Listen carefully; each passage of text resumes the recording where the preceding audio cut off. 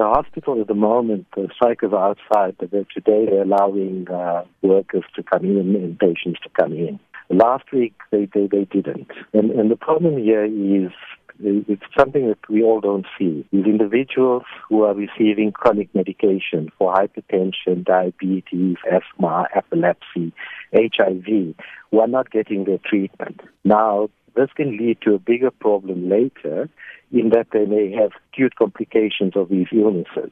And this will be regarded as a natural complication of an illness, not as a result of them not getting their medication. So this can affect a lot. And, if you take the number of clinics, for instance, at our clinic last week, when we calculated the number of patients that did not get treatment, that was about 700 patients. So this is a huge number. And if you take all the clinics and you go all around, you'll find a lot of people not getting their chronic medication. And this is really a major challenge. This problem started way before the current violence. The strike, I think, began in October, November last year. And they had been having negotiations, but nothing came off. And I think this was a desperate measure by Nehawu staff to do this. But in doing this, it's affecting the community much on a large scale. I think one of the alleged incidents that really elicited great outrage from the broader public were reports, allegations that Nehawu staff actually entered theatres as doctors were operating on patients. Can you just establish the veracity of that allegation for us? There were 3 patients waiting to go into theatre. They had just completed the one operation, so it wasn't during the operation. But then they went into the theatre and they took the staff out. They also had gone into wards and taken nurses out and a few of the doctors, as well as closed the kitchen. So that, in other words, the patients the hospital management had to scramble around trying to feed a number of patients because of the strike.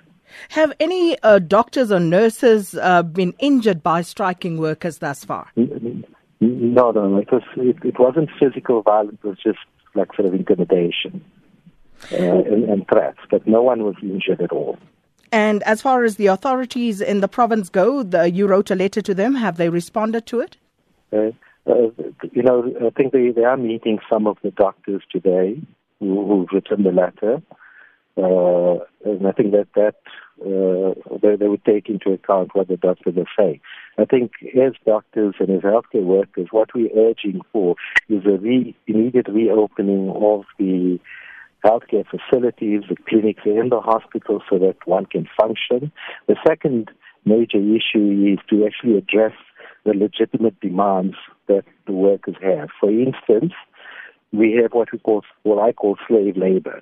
We've got individuals who work as counselors who are basically being paid a stipend between 2,000 Rand to 2,500 Rand a month. They do not receive any of the benefits one should get as an employee.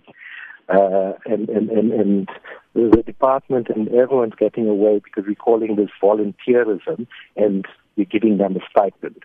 Now, my understanding of volunteerism is it's essentially people who do things out of the good of the heart without anything getting back.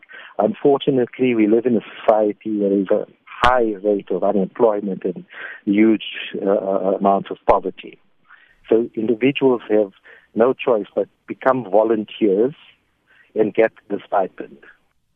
That was Dr. Ibrahim Variava, one of the specialists from Tshepong Hospital in the Northwest Province.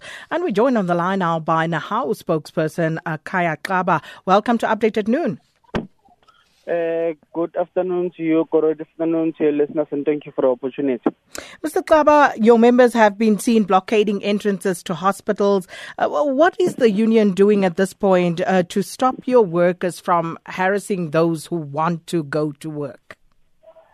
Unfortunately, we've never heard of any of our members blockading entrances, barring those who want to go to work, or barring those who want to get medical attention from doing so, or storming theaters while operations are taking place.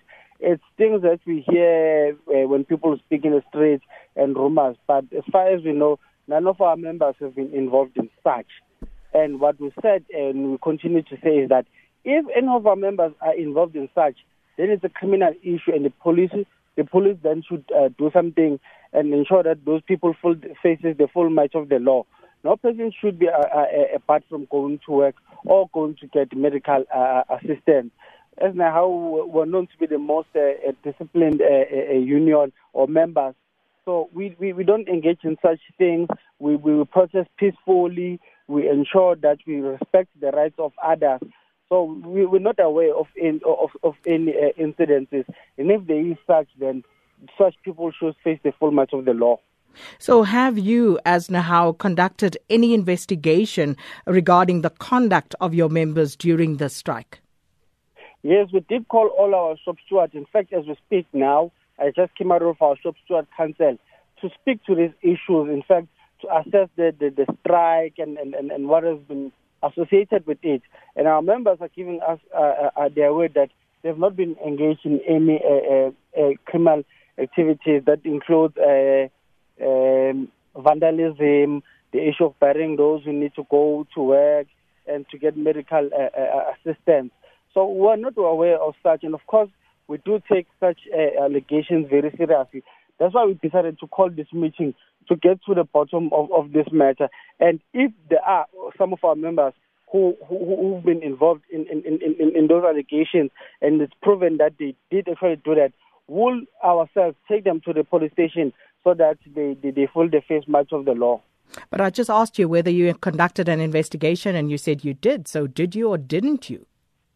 Yes, we did. We went to our structures in Sepisong, went to our structures in the Potchefstroom Hospital to find out if there's been any intimidation of either staff or patients. And we were given the word that no such has taken place. It's just rumors, or it's just a hearsay that is meant to tarnish the image of the union and so to demobilize the strike, which we feel that it's been going quite well. But of course, we don't want it to be associated with such a bad element. That's why we will still appeal to our members to protest peacefully and to be disciplined and not be engaged in bad activities. And if proof is brought to you, what sort of action will you take? Like I said, if any of our members have been involved in bad behavior, then ourselves as a union will take them to the police station so that they feel the first match of the law, because we will not allow bad behavior by our members. Our members are aware that they're supposed to act in a peaceful and in a way that does not tarnish the image of the union. So we as the union, as we continue with the strike, we will call again on all our members and all other workers who are not even our members but who are part of the strike to do so their protest peacefully and ensure that they respect the rights of others. Thanks so much. NAHAO spokesperson, Mr. Khaya Xaba.